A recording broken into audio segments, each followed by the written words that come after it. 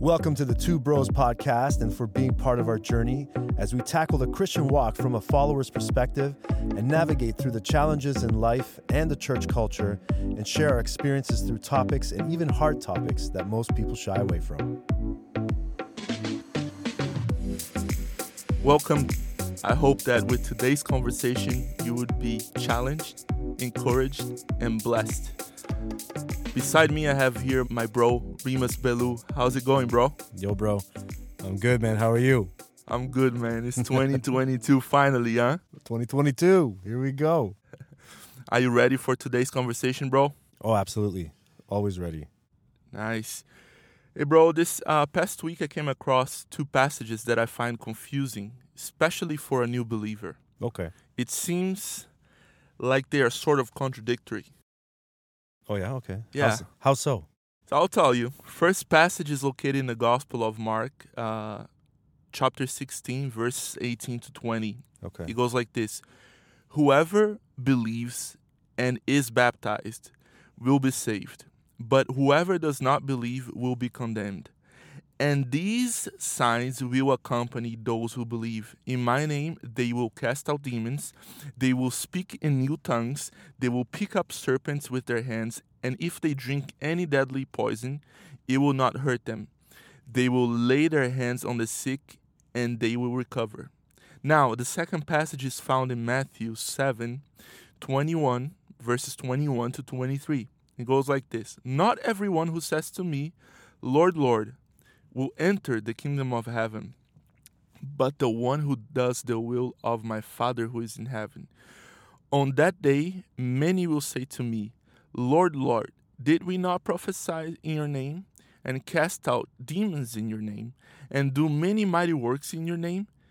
And then I will declare to them, I never knew you. Depart from me, you workers of lawlessness. Well, we know that there are many implications to interpret each passage. However, we can't deny that at first glance, they create more questions and confusion to the listener rather than answers and certainty. It seems like the very signs that follow those who truly believe in one passage are the very signs that do not authenticate a believer in the other passage. Yeah. How can we explain that further to someone that has stumbled upon the same issue? Well, I mean, we also have to understand the context in both chapters, right? But yeah, I mean, we see something like that, and then you ask the question, shoot, could I be one of those people that faces God and he's just like, I don't know you? Meanwhile, out here I am, like, doing God's work, trying to, help build the kingdom, help my brothers and sisters, and then find out that Jesus just never knew me. Yeah. It's a scary thought. It is. Now, I was discussing with my wife the fact that those people who are coming to the Lord on that day, okay, I felt that they are not lying. They're saying, well, in your name we prophesied, in your name we cast out demons, and the Lord says, well, I never knew you. How is that possible? Because I feel that they are not lying to the Lord. But then my wife came with a different approach. She said, well, they could be pretty much lying for sure because, well, if you're discussing and you know that you're being judged, for sure you're going to appeal because you don't want to be condemned. Right? Yeah. You don't want to face judgment, so you got to sort of speak your mind and sort of try to, argue your way. So they could be lying too. So how do you see it? Well, yeah, I mean, you're going to have, the Lord warns us about false teachers and, wolves in sheep's clothing. And I can totally see that happening to those kind of people, Mm-hmm.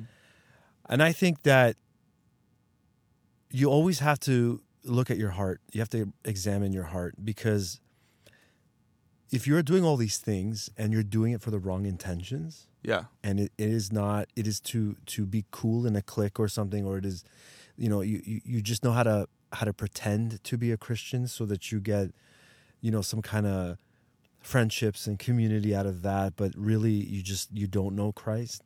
yeah, you can easily go and say, hey, I prayed, I did these things with your people. Sometimes you'll get new people coming in and they're thrown right into some serious stuff like, this person is possessed by a demon, and then this guy just became a believer, and somehow because he knows the people, gets thrown into this situation and, starts to think, oh man, God used me in that way, and so, yeah, I got it and I'm down. And then that person never progresses in their relationship with Christ. They just, they did a couple actions and I showed up at church, Yeah. and I should be good, right? Yeah. And I feel like they missed the point, and I think that's what the verse is addressing. Yeah. But I wanted to say something on top of that, because I feel like sometimes people use this passage to promote works. Hey, check yourself. If you're not doing these works, it's not a sign that you're a believer, right? And then here's a passage in Matthew that says, well, it doesn't matter if you did these works. Yeah. Right? So I want everybody to know, clearly what is evident is that it's not really about the works that saves you. Salvation doesn't come with works. Works we know is a translation of someone's changed heart. But it's a consequence? Would you say it's a consequence? Yeah, look, you know Christ, your heart's changed. Everything you thought you knew was radically changed. You understand things differently. And of course, naturally you will respond with a changed heart. If your heart hasn't changed, nothing was revealed to you. This is just kind of like cool. And so you don't feel driven to want to know what honors the Lord, what he has in store for you to seek him, and to just come to him with everything now going forward. Seeing that in your life really indicates that you've had a changed heart, because you're just so passionate for the Lord, because he's so real to you, That part in the passage that says doing the Lord's will, well, we know that Christ fulfilled God's will. He did it 100%. Yeah. None of us are going to do it 100%. So we have to be careful too, not to be like, as long as I do God's will 100%, I'm good, right? And then you're either going to fool yourself into thinking you can do it, or two, you're going to realize you can't do it all. So what is the passage really asking you? And the Father's will is for us to believe that Christ is his Son, that he was sent from him, that he came, lived a perfect life, fulfilled everything on our behalf, died, and then rose. That's God's will for us, to believe that. Amen, bro. And let me ask you something. So, if in one verse, one thing that the evidence is given for you to be a believer, and then another verse it's not. So, what would you say? Because I feel that the apostles did all that, and the early church believers, they did all that. They cast out demons, they healed the sick, they did helped the poor, they did supernatural things, right? Yeah.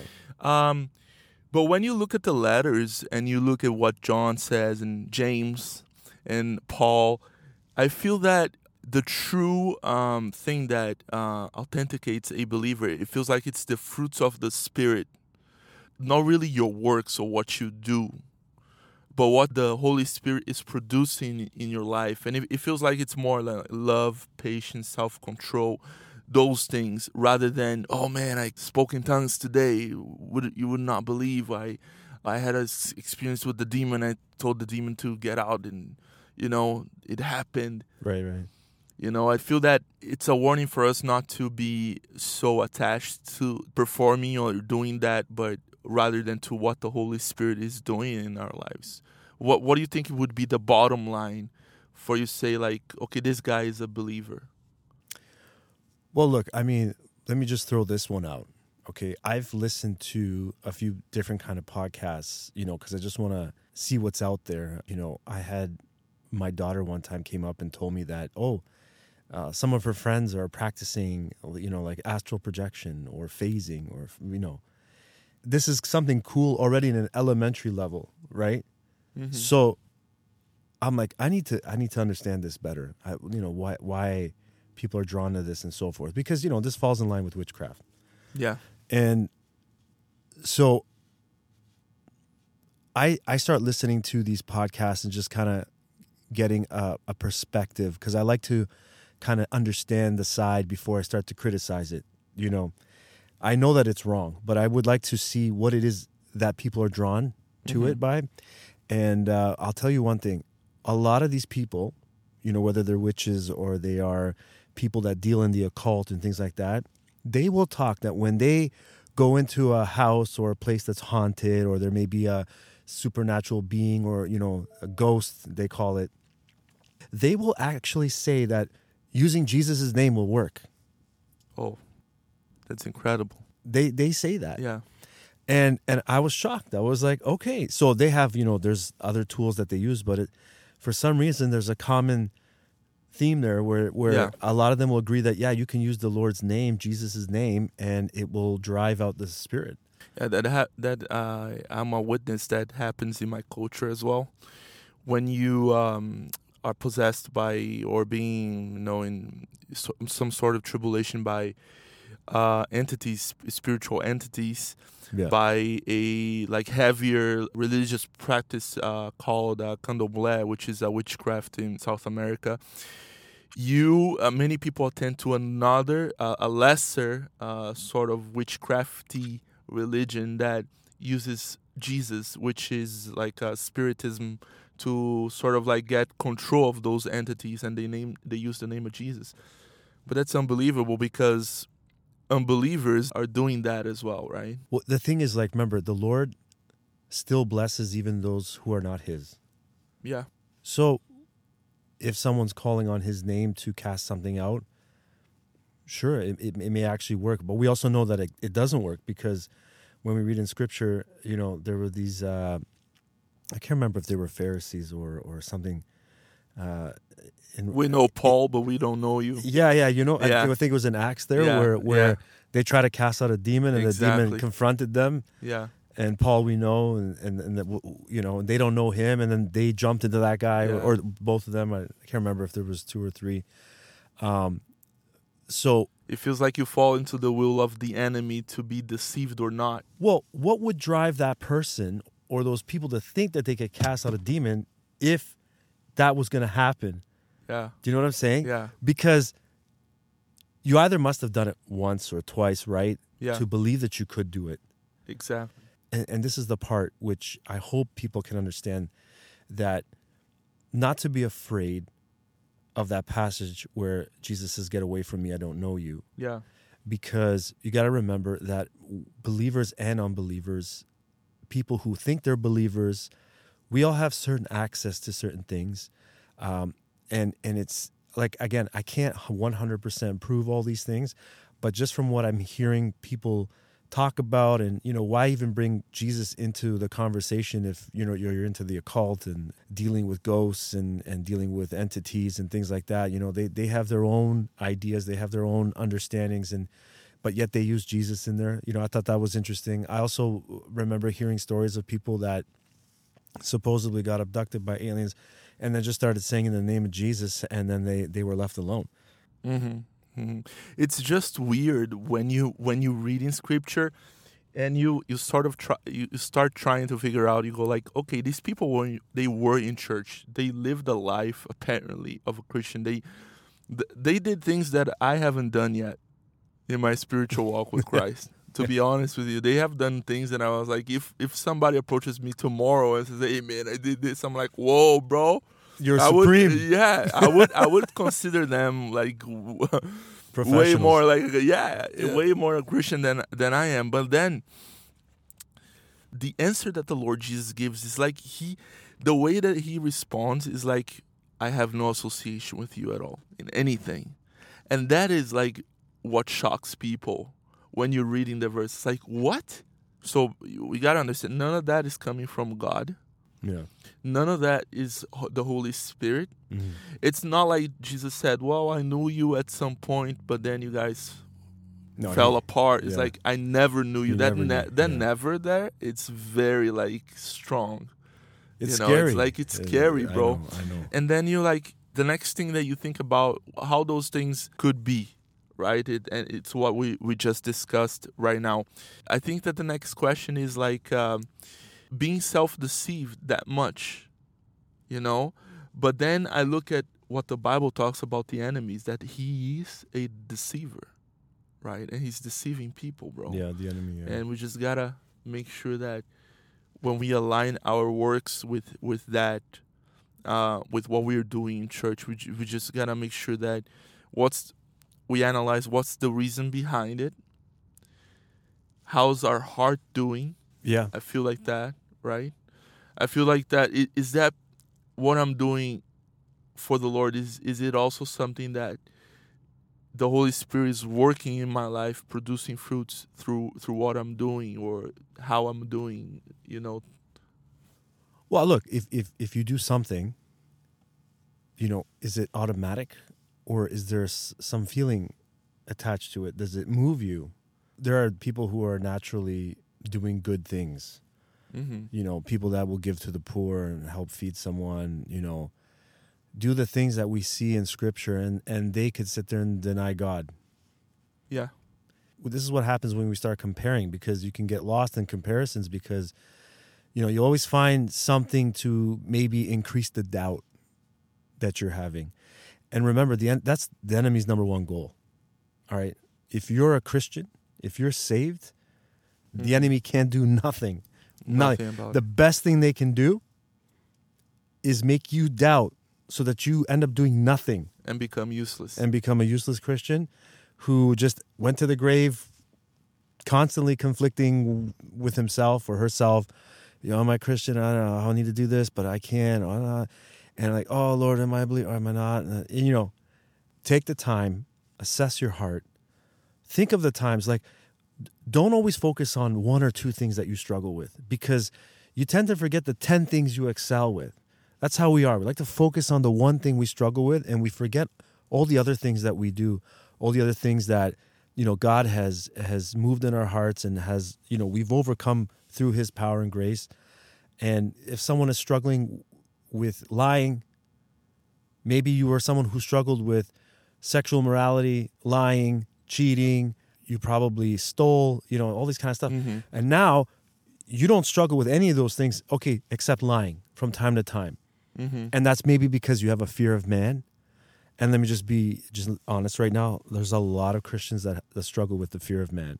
Mm-hmm. A lot. Because, you know, you can't say that, or if you could do this, they're going to look at you different. Some of the pastors we know, they do struggle with that.